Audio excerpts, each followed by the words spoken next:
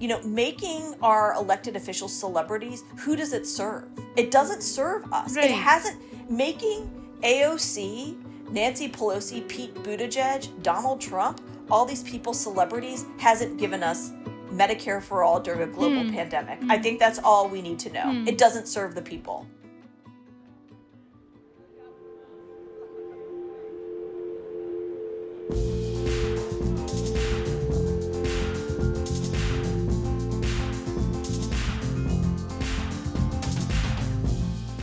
Hey everyone, welcome back to another episode of Immigrantly. I am your host Saadia Khan and I am so excited that you are spending this time with me.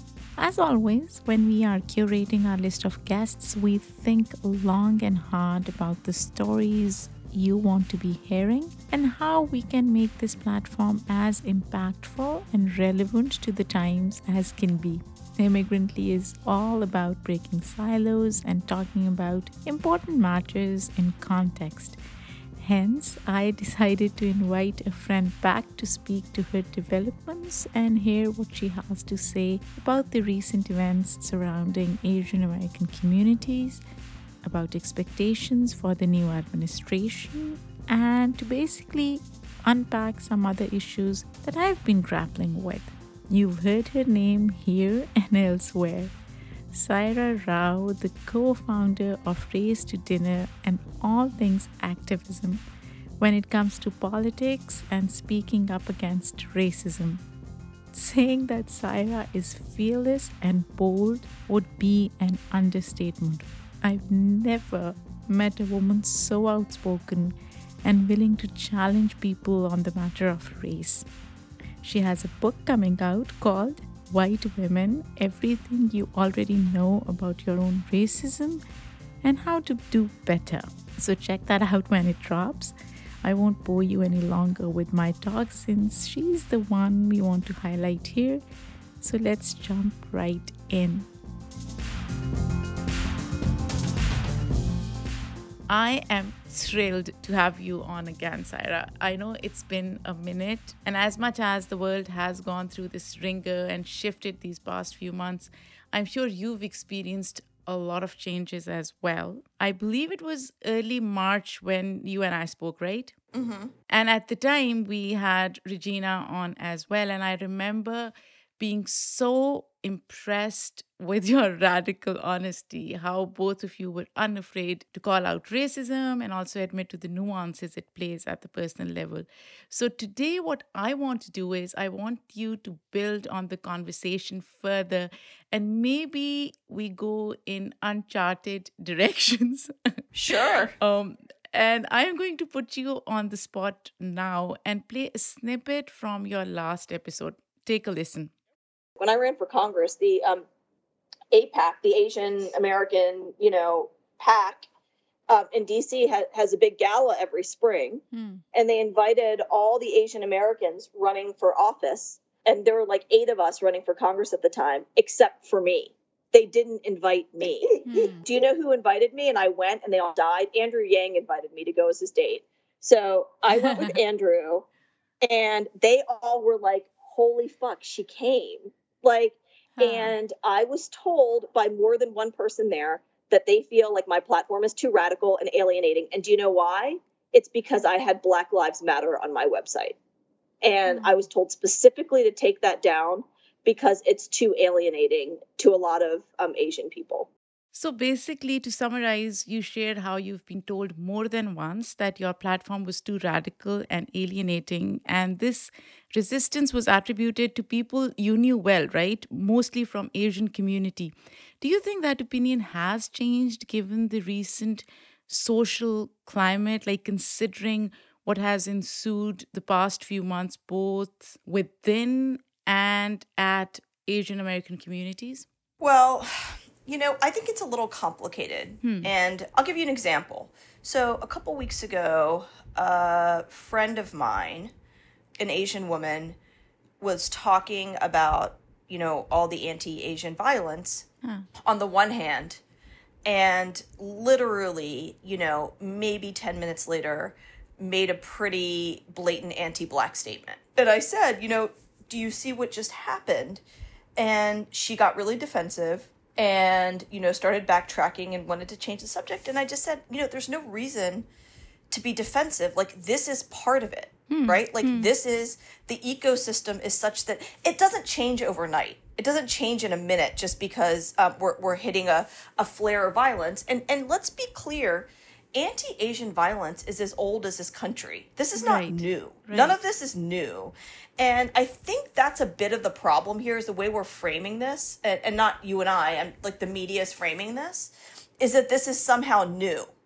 And what I'm liking to see right now is that there is actually quite a bit of talk about that. Like, let's stop being ahistorical here and acting as if this is somehow new and suddenly they're, Asians speaking out. Again, look at the history of this country. The Chinese Exclusion Act. Look at Japanese internment. Look at post 9/11. This is old stuff, and so I do think it's great that more and more Asian folks are speaking up and speaking out. Do I think that the anti-Blackness in the Asian community has gone away magically? Absolutely not. What I do think, and I did speak yesterday with this wonderful Black woman out in Arizona. I'm going to go on her show in a couple weeks, and she's a professor, and she just did a TV segment with an Asian colleague of hers. And, they had a very radically honest conversation. Let's be clear. The Black-Asian tension is forever old by design. White supremacy created that. So we can acknowledge that, right? We can acknowledge that and also say, you know what? We're not going to fall prey to that. We're going to keep our eyes on the true villain, which is whiteness and white supremacy. We're not going to do it. So, we're seeing this a lot more right now. In my lifetime, at least, I haven't seen this many Black folks and Asian folks saying, we're not doing that. We're not going to do it. We're not going to do it. And so that gives me some hope, actually. Why do you think that's happening, though? Because, people of color, for the most part, know the history. Like, we've seen this so many times before. We can acknowledge the existing tensions and be truthful about why that is. This is completely created by white supremacy to keep us apart. Divide and conquer is not a, sideshow to white supremacy. It's the central feature. It's the central feature. So let's keep, Asian people, Latino people, Black people, Indigenous people, other people of color fighting with each other, and we'll be over here sipping martinis and playing tennis. and that's what happens, And more of us are saying, no, we're not going to do that. And multiple truths can be true. Sure, there's tension within the Asian community, and between the Black community and the Asian community, and white people did that. Those two things can be true at once. Saira, when you talk about Asian community, I'm assuming you're referring to East Asians and South Asians, all of them, right? Or are you specifically referring to East Asian communities? Well, no, so that's another great question. The other thing that we've seen is we've been painted as one big monolith, Asian Americans. Yeah. Like, that's ridiculous, right? Yes. And so there's then no nuance. So I can tell you this. I was at the World Trade Center on 9/11, and I, was in law school at NYU at that time. And what was remarkable to me, the amount of things that happened out of that. So number one, suddenly, people who look like you and me became targets overnight. I had, Hindu friends and family distance themselves from Muslim South Asians. We're not them, that happened, right? Right. Also, I had East Asian friends saying, we're not that kind of Asian. There's also the East Asian saying, we're not that kind of Asian. Everybody is running away from white violence, right? Everyone's trying to save themselves. So what has happened since then? I will tell you this, in Colorado, even over the course of the past, before the quote China virus stuff, absolutely an effort on certain Asian communities to distance themselves from other Asian communities. We're all trying to survive, right? That's true. And try to get as proximate to whiteness and quote safety as possible, which is a myth as well. And now what's happened is you're now seeing South Asians saying we're not those kinds of Asians who are getting targeted due to the COVID violence. So it's just posturing. It's all the same stuff. This has been going on forever and ever and ever. And so I think at some point, and I'm hoping it's now, that we can actually say there's always a non-white group that's blamed in this country. Always. Right. Always. Look at the the crisis at the border. Like, Latino people have been scapegoated forever and ever and ever. Black people have been scapegoated forever and ever and ever. And now, like we're seeing this scapegoating of East Asians, but 10 years ago it was South Asians. I mean, it's always somebody except for white people. That's true. And I just think at some point we have to start talking about the culprit. And the culprit is whiteness and white supremacy, and saying, we see you, we see your tactics, and we're not gonna be divided. We're not gonna let you divide and conquer. And I am at least seeing more and more of those conversations happening with Black and Asian folks, which is gives me hope, like I said. So do you notice any stark differences between the BLM and Stop AAPI hate movement? What power and organization do you think can be learned from the former and maybe translated into this period? I'm glad this kind of has gone away, but a couple weeks ago, this Asian Lives Matter hashtag was trending. And I tweeted, we need to not do that because that's co-opting. In very basic critical race theory, once Black lives matter, all lives matter, right? So immediately, the white supremacist Nazis came into my mentions, hundreds and hundreds, calling me a racist and blah, blah, blah. And so I no longer let those tweets sit out there because it makes my life very dangerous when that happens, because then it moves to Reddit and then it moves to all these other, Gab and Parler. And then, so I deleted it. So what happens next? My literary agent and my film TV agent get emails from an East Asian man. He's a coder. He used his real name. He used his company, and he emailed them to say that my tweet he said my skin color and my eye shape is different. So look at how we all succumb to this. My skin color and my eye shape is different from the Asians being targeted right now. So I don't count as an Asian for the purposes of being able to speak from the perspective of an Asian. And as such, my tweet was hate speech against Asians. Sit with that, So what do I think? I think that, Black people gave us the Immigration Rights Act of 1965. It's because of Black people that my family is here and that I'm here. And we have a lot to learn. And I think we need to learn with humility and with patience without being fragile.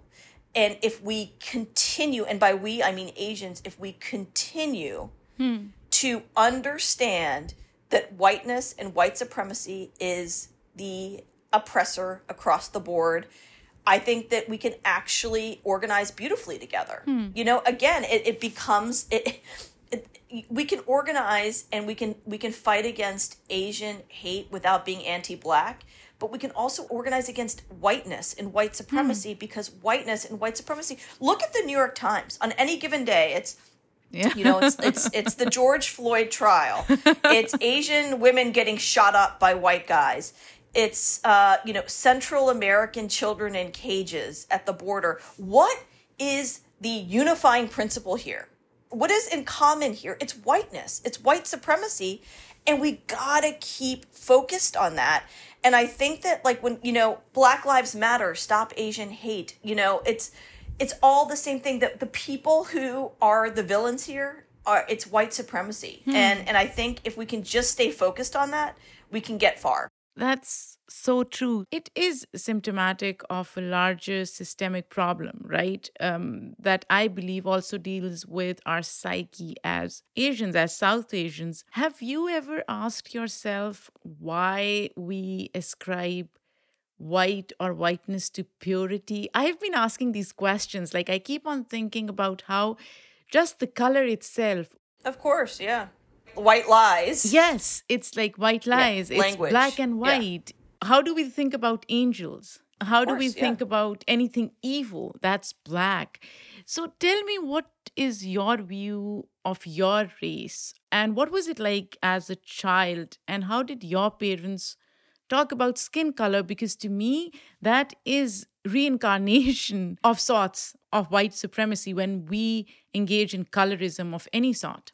Well, in a white supremacy culture of which we are absolutely, it's again, it's not a sideshow, it's the foundation. It's not the elephant in the room, it's the room.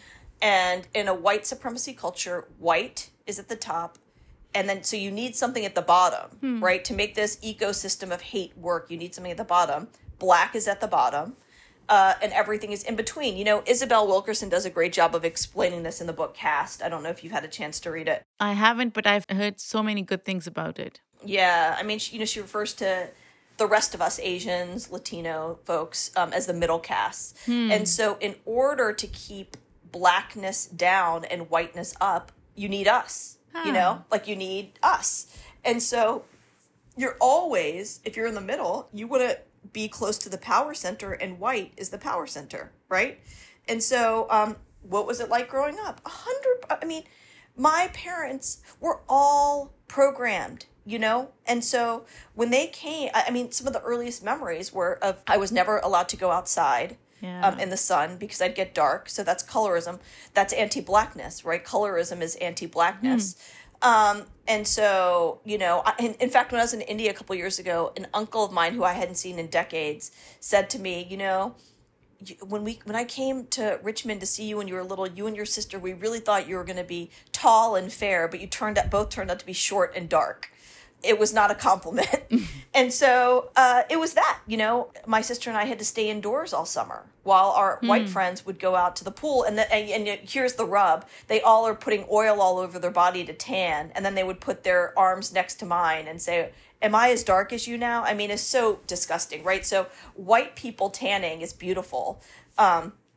But brown people getting darker is not. And so everything was about assimilation. Of course, they never used the words, and they still don't. It's funny. Like, Indian immigrants in my community don't use the word white. In fact, anytime I talk about white people, they freak out. It's like, it's the sin. They talk about Americans, right? So American this and that. We know what that means, right? Yeah, Americans are white people. White, yes. And then they would say the Chinese, they'd say the blacks, they'd say the Mexicans, they'd say us, us, meaning we're not American.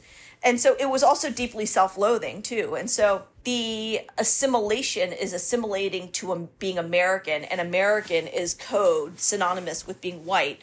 It was made clear to us from birth that we were to assimilate to whiteness. So that's what we did. That's what we did. And, you knew that. Look at the media. Look at TV. Look at magazines. Even now, white is beautiful. Thin, white, blonde is beautiful. Western notions of beauty. Our children are all aspiring to look like, Jennifer Aniston.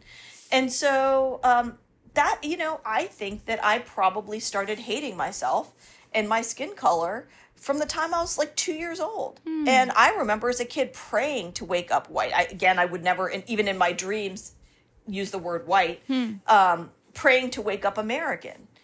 And it never happened. I mean, there was one incident when I was like 9-10 years old, took a rock and tried to rub the brown off my skin. And my mother even told me on her deathbed, 8 years ago, that was still stuck with her as one of the worst memories of her life, was that.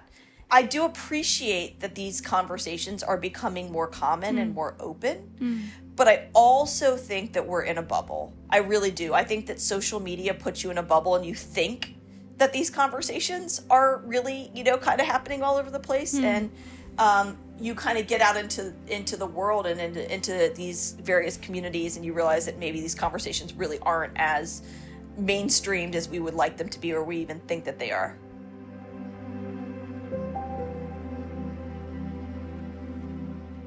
I've been thinking a lot about colorism in South Asian community, and I grew up in Pakistan. I remember growing up, as you said, hearing from my parents and grandparents telling me not to go outside too often, to preserve my lighter brown skin, if that even makes sense. And I know these views are reinforced in media like Bollywood films. We see that. We grew up watching that. And to me, it's like by focusing on our skin tone, we are distracting from people who have darker skin and are fighting the same fight as we are. But how do we decolonize ourselves from this mindset, Saira, and be in support of the larger movement that has, in a way, started? I mean, it's exactly what you just said. So, again, when I was in India a couple years ago, I was in my dad's hometown of Coimbatore. We went to the mall. Coimbatore is filled with dark-skinned South Asians. I don't think I saw a single white person there. And walk into the toy store, and I'm thinking to myself, great, I can actually walk in here and get my kid a doll that looks like her. I about dropped on the floor. The entire wall, a huge wall, every doll in that store was white. Every doll. And we're in a dark-skinned South Asian town. That, in a nutshell, is, how colonized we are. Billboards all over the town of, new developments being erected were with super light-skinned South Asians. And I was asking my cousin about it, and he said, oh, yeah, they overexpose the pictures, so everybody looks super light. So, the British left India in modern, and left is a kind word, left India in modern times, and look at what happened there too. Talk about divide and conquer. India is a great story around that. It all starts with us, right? I mean, everything starts with us. And it was only like 4 years ago where I woke up and actually truly realized that I was not white, but I was American. And it has been a 4-year, incredibly intense process for me. I think I'm coming out on the other side. It's a lifelong journey, though I'm not decolonized by any stretch of the imagination. But I'm pretty deep into the process, and I can recognize things and I can see things now that I can tell you my family can't, and a lot of my South Asian friends and community members can't, because how can you undo, overnight, decades and centuries of programming and violence that's been committed against your community? And I have a family member earlier this year, we're talking about this, and they're immigrants, and they're in their 70s. And I said, aren't you tired of being treated like lesser? Aren't you tired of it? And they literally just shrugged their shoulders and said to me, just is what it is. And I said, do you recognize that you've been treated as lesser? And they grew up in India that was colonized, right? That's where they grew up. So they literally saw white people as above them there and here too. And they said, of course we see that. And I said, you're okay with it? And they just said, well, like, it's just the way it is. And it's this resignation and acceptance that they are lesser, but also will be the first people to say something anti-Black. Exactly. It's because if you accept that you're lesser, you've accepted the hierarchy that has been given to you. And that means that Black people are below you and white people are above you, and you're better than and lesser than. So the self-loathing, until and unless we decolonize ourselves, we will continue to wreak havoc on the Black community. We will continue to wreak havoc on our own communities, because if you are self-loathing and colonized, you don't think you yourself and your own communities are worthy. Whiteness has stripped white people of their own humanity. Look at COVID. I mean, I think if we don't see this now, clearly, we never will. I mean, we are okay with, people going into grocery stores, malls, movie theaters, homes, apartments, schools, elementary schools, middle schools, colleges, high schools, and killing, mass murdering Americans, a large percentage of which are white Americans. So if white people are fine with their own people getting massacred, you think they give a fuck about us? I'm assuming you've had so many conversations with white people. What are some of the things that you think need to be dismantled, or where do you find the most resistance? Well, going back to what your prior question is, it's truly in a nutshell this.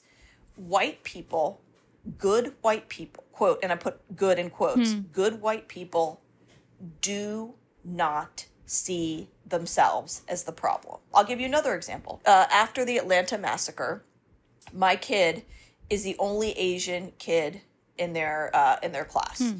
And the head of the school, a white guy, literally sends out emails and videos every 10 seconds about anything that's happening in the world. And it was crickets on this massacre. They get in my car and I ask, what was said about it? Nothing. So I send an email saying, just curious why you didn't say anything. Long story short, it was conscious. He said that he needs to sit with his reticence about why he doesn't want to say anything about it. And I said, as the only Asian family in this class, it feels like erasure. He just said, I'm sorry you feel that way. Right? I said, let's be clear. If the shooter, wasn't white and if the victims were, you'd be talking about it, tomorrow. And then lo and behold, 2 days later, the Boulder shooting happened. And within minutes, that's what, he sent out an email. So I wrote a very, very clear and stark email back. And I said, it's his own racism that's driving his, quote, reticence. He didn't even email me back. He didn't even find my email worthy of a response.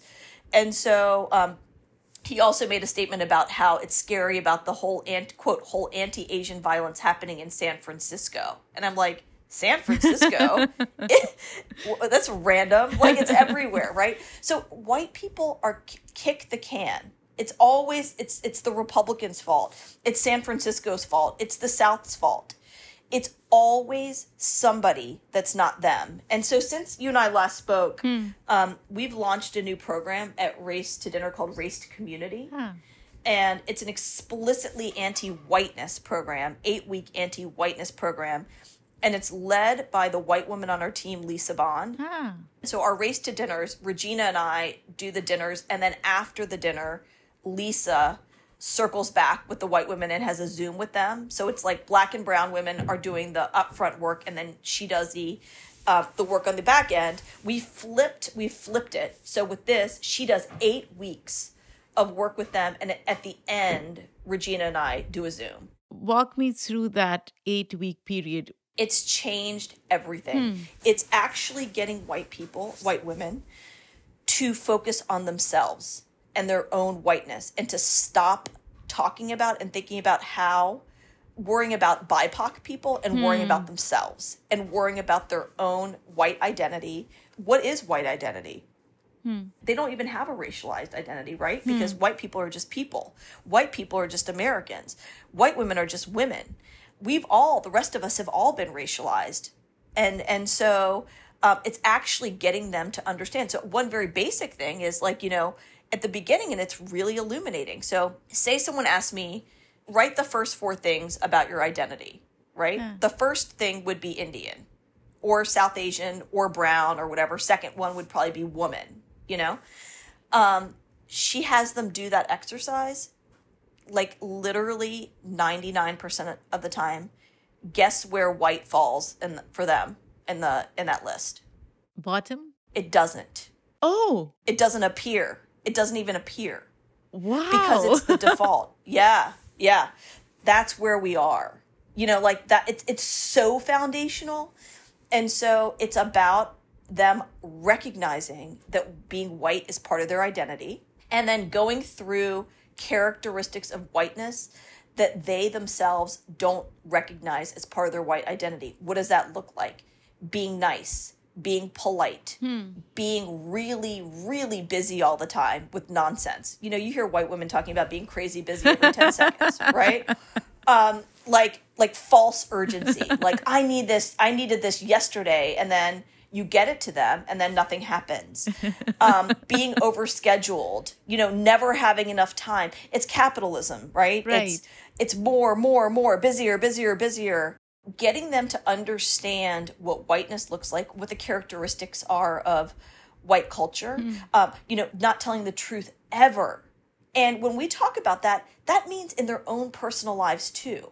How many white women are on Instagram from morning until night, putting pictures up of their beautiful family, their perfect husbands, and then 2 weeks later they're announcing that they're getting a divorce? There's so much shame around being human. And being human is having conflict And being human is having, rough patches in your marriages or your sexuality, like being embarrassed about your sexual, whatever it is, right? And so it's starting to unpack how, whiteness, in a couple of these cases, these women have said, I finally understand how my whiteness has caused me to be anorexic at different points in my life. It's the perfectionism, it's the perfectionism, wanting to have plastic surgery, all these things. And so it's the process of understanding that you have a white identity, and that white guilt and white pride are flip sides of the same white supremacy coin. So if you're stuck in white guilt, you're then you're centering your feelings over, like, frankly, the violence that you're committing. So the goal is to actually get white folks to acknowledge and be able to point out their white identity and have a positive experience around it that's not prideful and that's not guilty. And then I think we can start getting somewhere, because until and unless white folks see themselves in this violence that we see on the front page of the New York Times, they all are pointing their fingers at somebody else. I can't say that I'm not Nikki Haley and Nikki Haley is not me. We are the same, Like, I get where she came from. I 100% get where she came from. So I have a hard time also when South Asians do the same thing, fuck Nikki Haley and Dinesh D'Souza. And I'm like, no, they're a part of our community. Like, we can't disown them any more than they can disown us. And so I think we have to start taking personal responsibility, and we have to start understanding how our own conditioning shows up in good and bad ways. And white people have a very hard time doing that.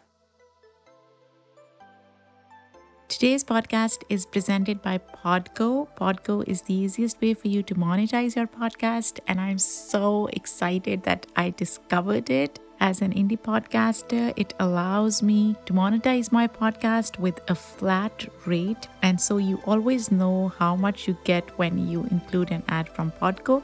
Apply today to become a member and immediately be connected with advertisers that fit your audience. That's podgo.co at podgo.co,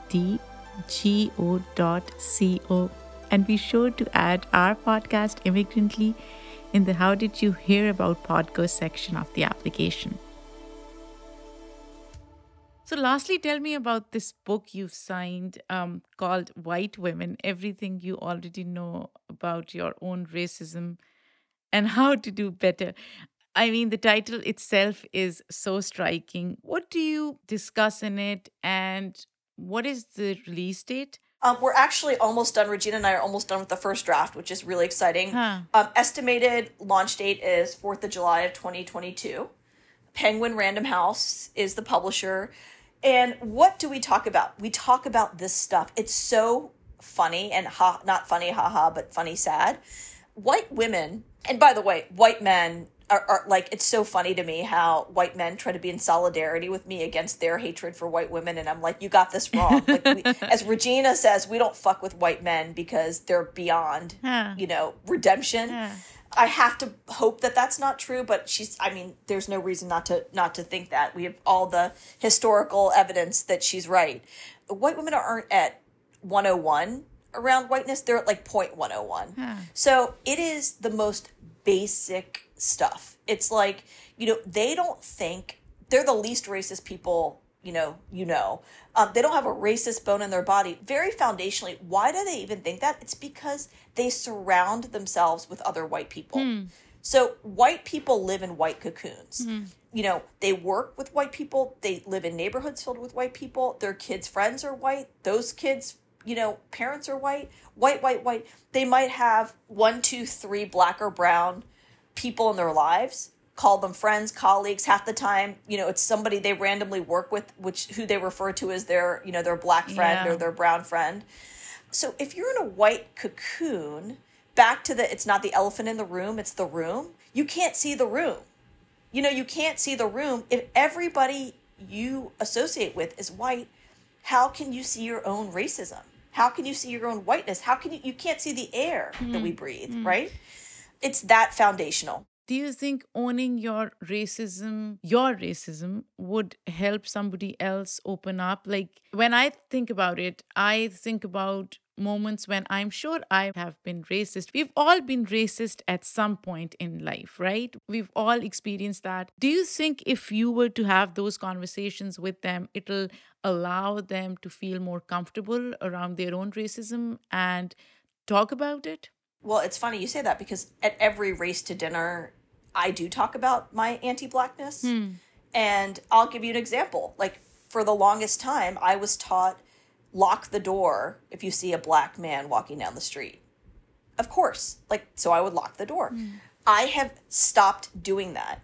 But it has been a conscious, and I'll tell you what's interesting is I now lock the door when I see a white man walking down the street. But that's been a conscious shift, right? After 9/11, again, living in New York City, this is how effed up we all are. I would see men who looked like my dad, okay, walk down the street, and I would be scared that person was a terrorist. My own people. And so I talk about that.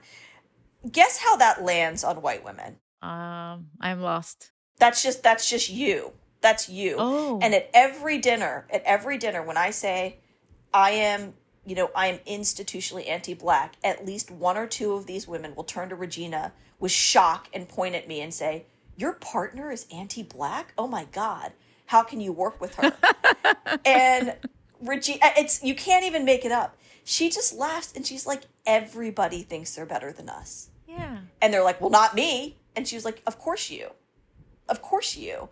And she said, "You don't think that we don't know that Asians think that they're better than us?" Right. Like, and so it takes a few minutes, but the initial instinct is that, there's something wrong with me. But then they start to soften and the guard comes down a little bit. And then they're, at all these dinners, they're honest. They're 100% honest. And so we know that it can happen.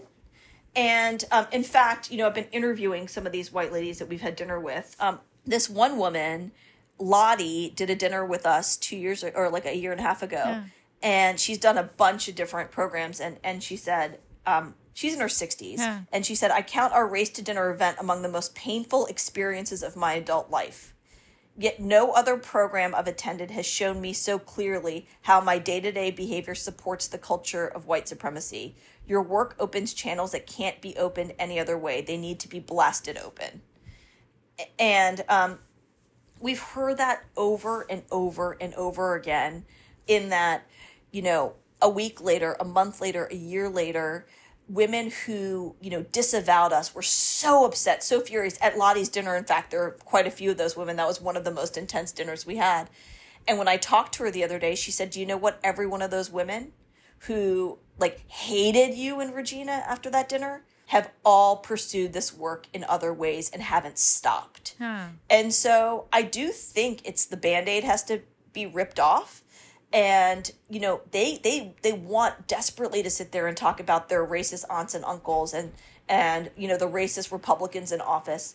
They hate to acknowledge, okay, yes, I was silent last week when my husband was talking about all Muslims being terrorists. Right. I was silent when, my kid's best friend's mom was talking about, the sketchy bad school that, wink, wink, is filled with Black and Latino kids. So they're getting it. Whether or not they stick with it, you can take the horse to the water, but you can't force him to drink, right? But it's working. How is your book structured? Is it a workbook? Is it... No. So it's really, it goes through all of the different ways that white women's racism shows up. So foundationally, there's a cocoon. So by way of process, this is why it's so hard for you to see it. It's because you're so embedded. But then we go through white woman behavior. So white women being nice, like how being nice is so violent and dangerous. Yeah. White women perfectionism, how white women's need to be perfect is so dangerous. What is it like to work with white women? And I think that might be that one in our chapter on how schools are white supremacy factories. I think those are my two favorite chapters. We interviewed, I don't know, close to 15 women of color around the country. We interviewed Asian women, Latina women, Black women, Indigenous women. We interviewed elected officials, doctors, retail workers, nonprofit workers. It is the same. It is the same. We interviewed a really prominent screenwriter in Hollywood. It doesn't matter if you're Asian, Latina, Black, Indigenous, another woman of color. It doesn't matter what you do. It doesn't matter what part of the country you're in. The experience with white women is the same. And I'm not gonna tell you what that is because I want people to read the book. But the editor, who's a white woman in New York City, originally we sent in the chapter with 5 examples, and she said keep going because she said this is so impactful. And she said, she was like, my God, we really have fucked all of you everywhere. And I was like, yes. I mean, it's because you've all been trained in the same way. I mean, you all have got, and that's why the next chapter on schools being factories, how many white women do you hear saying, well, I just can't wait till all the racists die off? Or they'll say something like, well, the kids are going to save us. That's not true. Because of what's taught in school, That's a white supremacy curriculum, who teaches these kids, white women, and how it's being reinforced at home by you all white parents. So until and unless we put an end to all of that, the kids aren't going to save us because the kids are being, trained in the same factories we all have been. Exactly. And this is so true because people just assume that somehow younger generations will salvage everything. How? No. I mean, it's the same playbook taught by the same people. Until the playbook changes and, the demographics of who is teaching changes. No, you put the same ingredients into the mixing bowl and the same, food comes out. Exactly. Is the audience just white women or others too? I mean, it's written for white women. I think that women of color, people of color, will see themselves, in their experiences in these pages. But my hope, what we get told quite a bit by people of color is a lot of our work that we share on social media and stuff is really useful to them because they can just say, it's tiring, right? It's tiring to have to explain this stuff all the time. It's also not safe. It's not safe in workplaces to explain this stuff because you'll get fired or ghosted or demoted or whatever. So they can actually just share our work and it can be we're saying it, not them. And in the end, Saira, if you were to describe America, and I know I asked you this in March 2020, and I don't remember your answer, but I'm curious to know, I'll probably play your answer from last year as well and see if it has changed. How would you describe America now in this moment? One big violent lie. It's probably the same as I felt last year. It is. I mean, it's genocide, it's violence, it's racism, it's rape, rinse, repeat, and erasure. Erase, and do it again. Erase, and do it again. It's by design that white folks think that anti-Asian violence just started, under Donald Trump. We've erased the Japanese internment camps. We've erased the Muslim ban. We just pretend like none of this stuff happened. I think white liberals have found a boogeyman in Donald Trump. And that's what's happening. Of course. Yes, the guy is evil. But all of this was happening long before he took office. He came from somewhere. He was elected. He was elected. I mean, and this, we said this, we had an in real life race to dinner in January, 3 days after the terrorist attacks of January 6th. We said this and they lost their minds. And that's when I was like, you know what? You guys have a lot of work to do. They said, are we women in this room any different from the people at the Capitol that day? And in unison, Regina and I said no. They freaked out. And I say this again, all white people have more in common with Donald Trump than they can ever imagine. Yep. And they need to sit with that. When they look in the mirror, they see the polar opposite of Donald Trump. What they should see is some version of Donald Trump staring back at them, women and men. And until and unless they can see that, nothing changes. So and what does that breed? It breeds violence. So it's lies and it's violence. That's what America is. It's always been that. So there's no hope? No, that's not true. So that's the binary thinking of this country. So then therefore everything is terrible. Of course not. If I didn't believe that, if I wasn't hopeful, why would I do this work? Right. You know, right. It's my entire work is around hope, and you know, you can't. You gotta just keep putting one foot in front of the other. Hopefully not Obama's hope and change. Right. But also, that was disappointing. Totally. But we've seen it. I mean, I see it. I see there's change happening with, you know, some small percentage of the white women we work with. And I'll say this, even with my own South Asian community, there's tiny bits of change. Like, you know, my dad, who 3 years ago when I said, you know, he's anti-Black, and South Asians are anti-Black, he bristled. Now he and I speak openly about this. Openly. And he's also 82, and I think maybe he's like, you know what, I can probably be honest now. There's absolutely change happening. And yeah, I mean, you can be hopeful and also acknowledge the truth. Toxic positivity, by the way, is another form of whiteness. Is, you know, like, just look, be positive. That's what you're seeing with the Biden-Harris stuff. Exactly. Like, look, I voted for them, and I donated, and I, you know, absolutely hit the ground running for them. And I also knew that a big part of their, you know, the reality of their governing would be BS, and it's true. I mean, multiple things can be true. You know, I voted for them, but I wish there was an alternative. I really, really wished. I felt like I was forced into voting for them because I didn't have an option. Right, because your other option was fascism. Yes, exactly. That's the point about the bar being underground. I mean, when you have such horrible choices, you just take the best one, but don't put all your eggs in that basket, right? Saira, this was so good. It's always a pleasure to have you. And hopefully once your book is published, we'll have you again. Awesome. Thank you. What's your website? Where can people find your work? It's race2dinner.com. And yeah, you can find the Race to Community program there. I highly recommend white women sign up for that because it's been just so meaningful, and it's over a period of time. So the work kind of, you know, continues, and a lot of it you can do in your own time. So I hope folks will do that. Thank you so much, Saira. This was great.